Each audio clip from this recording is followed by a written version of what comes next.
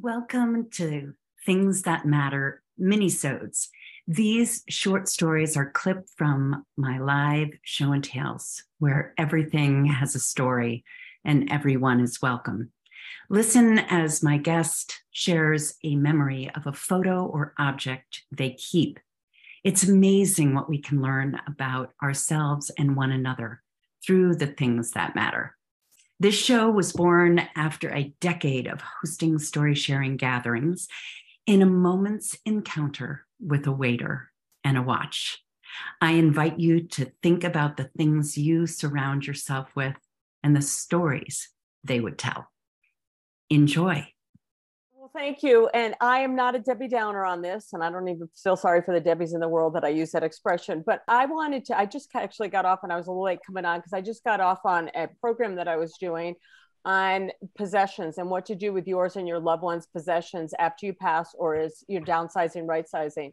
And I wrote a book, Finding Peace One Piece at a Time, What to Do with Your Loved One's Possession. I'll pull it up in a minute. But what I really wanted to talk to you guys about, and why I really wanted to step forward, is that everybody asks, what do you keep? What do you get rid of? How do you this? How do you that? And to me, it's two simple things. If the item tells the story, or if it provides a connection to your loved one, you keep it. Otherwise, you don't have to keep it. So I have to go out on a limb for a second. I did have a tragedy. My husband passed away when we were really young. My daughter was 2 years old. And so I have these shoes, and they just happen to be on my desk right now because I just did a presentation prior to this of what to keep. And so these shoes, my husband passed away 28 years ago. These shoes are what my daughter had on when he passed away. And I was at the hospital, and I remember, and I talk about the story in my book, how I bent when my head was down, all I could see were her shoes. And one might say to me, Rachel, why do you keep those? Right? Because I look at these, and first of all, I cannot believe this child fit into these shoes because she just got married. But more so, I see these, I don't see them sad anymore. I see them as, we had such a special little unit. Although short, we had such a special unit. And I look at these and I just cherish them. But to take the shoes one step further, I didn't know I said this, but when my husband passed away, I said over and over again to everybody in front of me, everybody, who's going to walk her down the aisle? And my sister-in-laws and my sisters would say to me, Rachel, oh my goodness, she's 2 years old. Why does it matter who's going to walk her down the aisle? But I said it over and over and over again. So I got to stick with the shoe theme for you.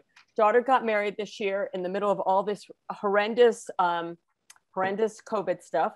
And while I'm remarried, and my living husband, as I call him, adopted her, he was walking her down our short little outside aisle. However, she put these shoes on. This is her late father's name that she had painted on her wedding shoes. So I had to bring this forward to you because what it took was, what do you keep? And she has listened to me present for 20 years on items to keep and what not to keep and what to this and what to that. So she took my whole shoe theme and took it to the next level for something that meant so much to me. So I really appreciate you giving me the chance to share this. But what I ask of all of you and the people that you speak with, figure out what tells the story, help people to understand what the story is, and keep that connection, but everything else you don't have to keep. And thus I wrote the book of Finding Peace One Piece at a Time, What to Do with Your Possessions, because you have to have that peace. Yeah. Yeah. And I'm so proud of you, Marty, for pulling all of us together, because it's so special. And I see Bill over there. It's just so special for all of us to be together, helping each other figure out how to get through this life that we're trying to figure out. I hope you enjoyed this minisode. Did you learn more about my guest's life? Did you think about your own? What photo or object would share a piece of your personal history, your life story? Stay tuned and come back often to listen to more stories of the things that matter with Marty McNabb.